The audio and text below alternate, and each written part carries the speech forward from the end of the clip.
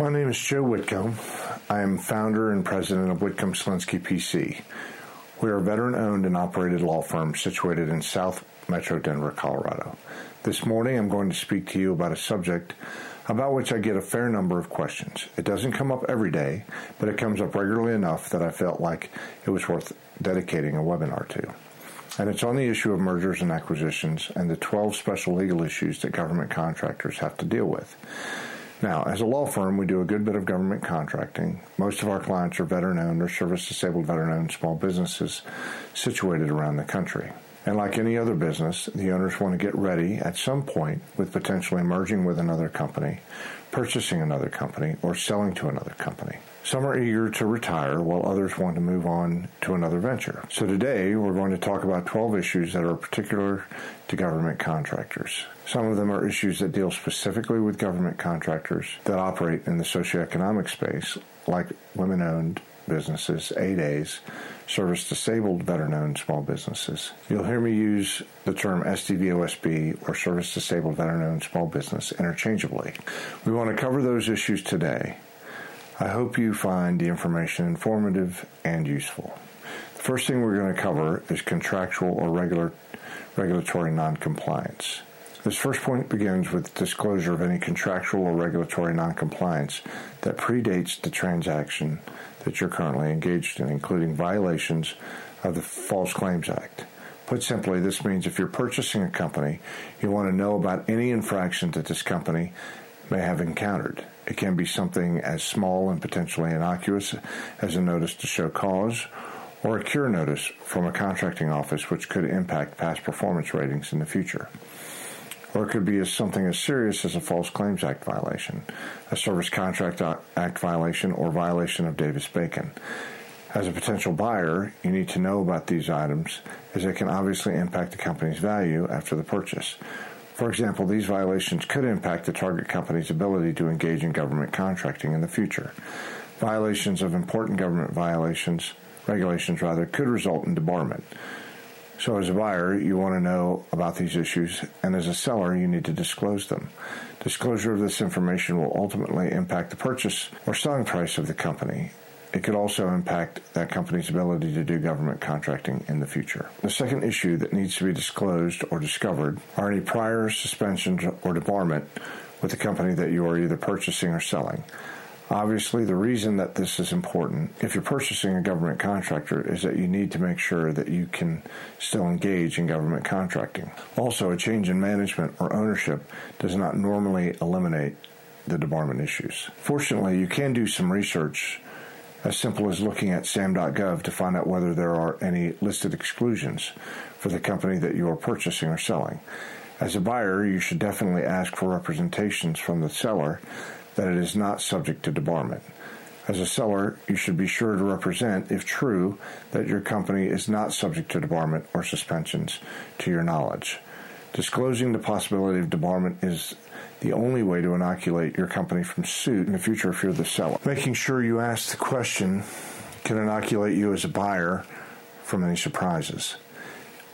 If those representations are made and they prove not to be true in the future, then the buyer has some recourse. As a buyer, you may have the ability to claw back some or all of the purchase price or get back some of the money that you have held in escrow, typically referred to as a holdback. The third thing you want to take care to learn about are past performance ratings. If you are the buyer, you want to know about the target company's past performance. This is especially true as it relates to a particular area that you are interested in competing. If the company you are buying is a jack of all trades and your company is interested in a particular industry, you will certainly want to know about any past performance issues as it relates to that NAICS code. If you're selling a company, you don't want to wink at any of those past performance issues or shrug them off as no big deal. It is better to disclose those past performance issues and have the buyer know about them and be at ease with them than to face a lawsuit later about a material misrepresentation about your company's past performance. As a buyer, you will also want to do an analysis of the remaining years and a potential accounts receivable income from existing contracts. Separately, you want to know about outstanding proposals that could potentially become new contracts. What you are basically looking for is where is the target company and its performance of option years or base years. If the target company is 4 years into a 5-year contract, that will obviously impact the value of the company you are purchasing. Once those contracts expire, they will be subject to recompetition. As you would expect, there are no guarantees. As our firm has informed many clients, options are options. Those options belong to the government to exercise or not. So be sure you know where those contracts are in the course of performance. Also, make sure you value future options for what they are, options to perform. Be sure to look at accounts receivable on any of the contracts that your target company is performing. Of course, different types of contracts have different levels of security. For example, it's fair to assume that a contractor would be allowed to complete the construction contract that it is performing just as long as the government does not run out of money or the contractor does not fail in its performance. Importantly, you have some ability to affect that as the buyer or as the seller. As a buyer, you also want to know whether or not the target company is being paid on time. Not every government agency pays with the type of regularity that you would hope. So be sure to look to see whether or not the company is struggling to receive payments from the government, whether it's had some difficulty with its invoice submissions, and whether the government is paying on time. Alternatively, look to see if the government might be looking for an excuse to cancel a contract for convenience or for cause. As I mentioned earlier, as a buyer, you also want to know about any outstanding proposals. As a seller, you want to make sure the potential value of any outstanding proposals on contracts that you have not yet won is incorporated into your selling price. The buyer and the seller should be able to incorporate the likelihood of success on those proposals into a contingency portion of the sale price. So make sure you know what proposals have been submitted, what the value of those proposals are, and whether or not you, as the new owner of the company, are going to be able to perform those contracts if they are awarded. The relationships that the selling company has may not always transfer to the buying company. Therefore, your ability to perform those new contracts may be in question. So be sure to have that investigated. It is important to look at the assignment of novation of government contracts from the business that's being purchased. Novation is a big deal, especially if you are buying a company's assets. If you are buying the entire company, meaning all of its shares, then the FAR does not require you to novate contracts. There may be some verification issues if you are purchasing a socioeconomic qualifying company. For example, if the target company is a service-disabled, veteran-owned small business, you must make sure that you, as the purchasing individual or the new LLC members or board members, will still qualify under the SBA and or CVE's regulations for service-disabled small businesses. You'll want to get a legal opinion as to whether novation is required and whether it can be accomplished. Novation discretion lies almost entirely within the discretion of the contracting officers.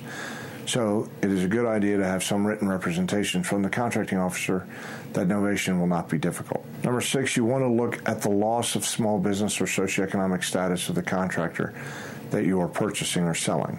If you are purchasing a government contractor with a relatively low size standard, like one that is, for example, $7.5 million, you'll want to make sure that you have reviewed the selling company's financials.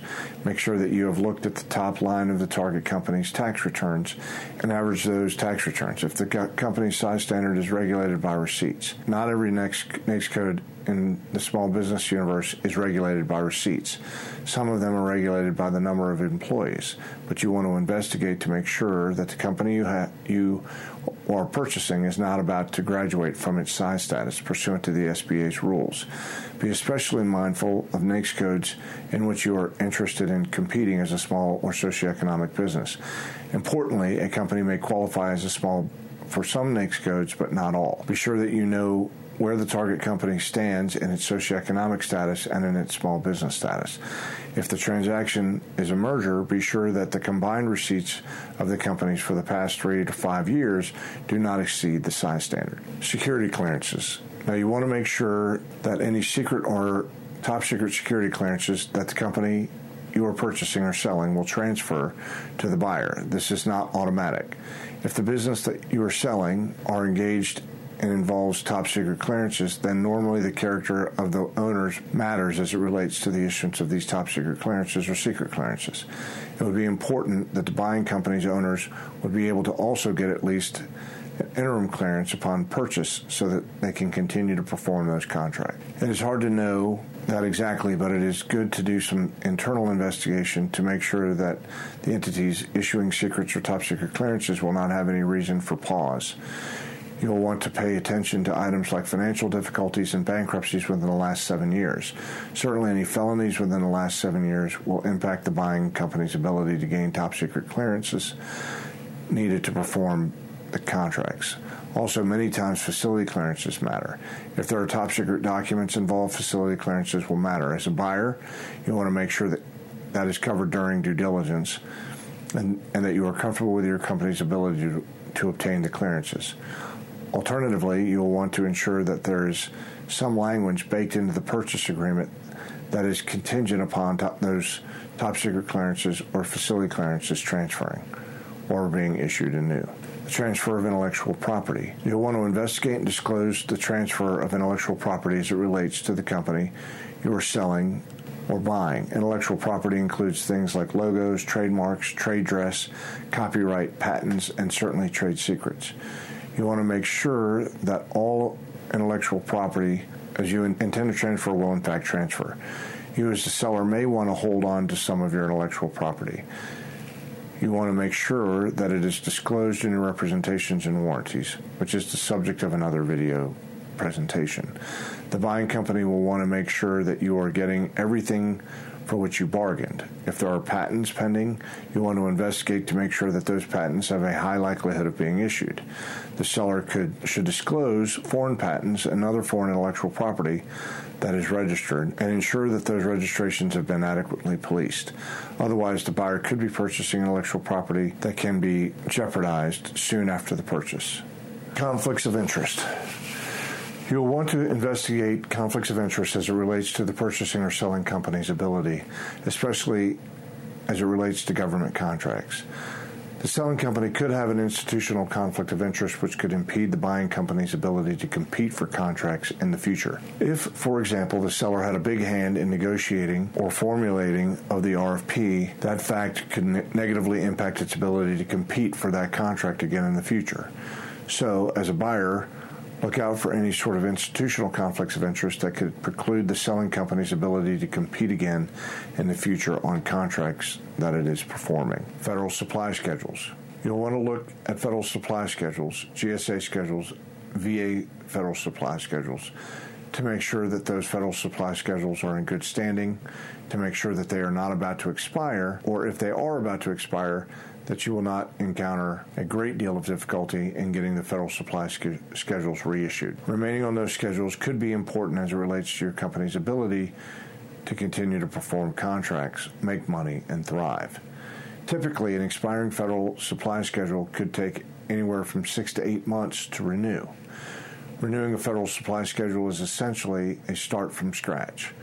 The prices that you are bidding become public, and they are scrutinized and investigated by the GSA. If it's a GSA supply schedule, be sure that these schedules are fully disclosed and that you are fully aware of the status of those federal supply schedules. Subcontractor relationships. As a buyer, you'll want to look at and investigate the selling company's subcontractor relationships. One question to answer includes, is their ability to perform tethered to the relationship to subcontractors? This can often be true of general contractors in the construction space. A general contractor may have plenty of relationships with electrical subcontractors. However, a general contractor for a VA facility that was awarded under an SDVOSB set-aside will have limitations in subcontracting in play. As a buyer, you may want to make sure that there is a decent supply of subcontractors that are also CVE verified SDVOSBs. As a buyer, you may want to look into those subcontractor relationships to make sure they are in good standing. Be sure the target company has made a habit of paying subcontractors on time. Make sure the subcontractors have been in a habit of showing up to work on time and meeting benchmarks and deadlines. These are things you want to know as a buyer. You also want to look into and investigate the existence of joint ventures and teaming agreements. There could be some successor liability as it relates to those teaming agreements or joint venture agreements that are in place. Understand that those are two different things. In a joint venture agreement, you are forming a different legal entity. A teaming agreement is a subcontracting agreement that is typically written in order to satisfy a government agency or RFP requirements. Therefore, the government has relied on the existence of this teaming agreement in order to make an award. Therefore, if you're going to replace teaming members, you will need to involve the government or at least let them know that you are replacing teaming members. Foreign purchases. Lastly, you want to look into foreign purchases. This can be as simple as understanding the target's relationships with foreign governments or foreign entities. This can include exporting goods overseas and ensuring that the seller's export controls or ITAR compliance is in place. Also make sure that it has regulatory compliance protocols in place, because otherwise you could be purchasing a company that has run afoul of the State Department or is selling goods overseas that it should not be selling. In conclusion, these 12 things that we've just outlined will be included in written text to accompany this video that you'll be able to follow along with and or use for posterity. It is also my intention to get the audio for these videos into podcasts so that you can review them again later if you need to. My name is Joe Whitcomb. I just covered the 12 legal issues of mergers and acquisitions that, while not unique to government contractors, are certainly a priority for them. If you have any questions or concerns, of course, we are a resource. We welcome your questions.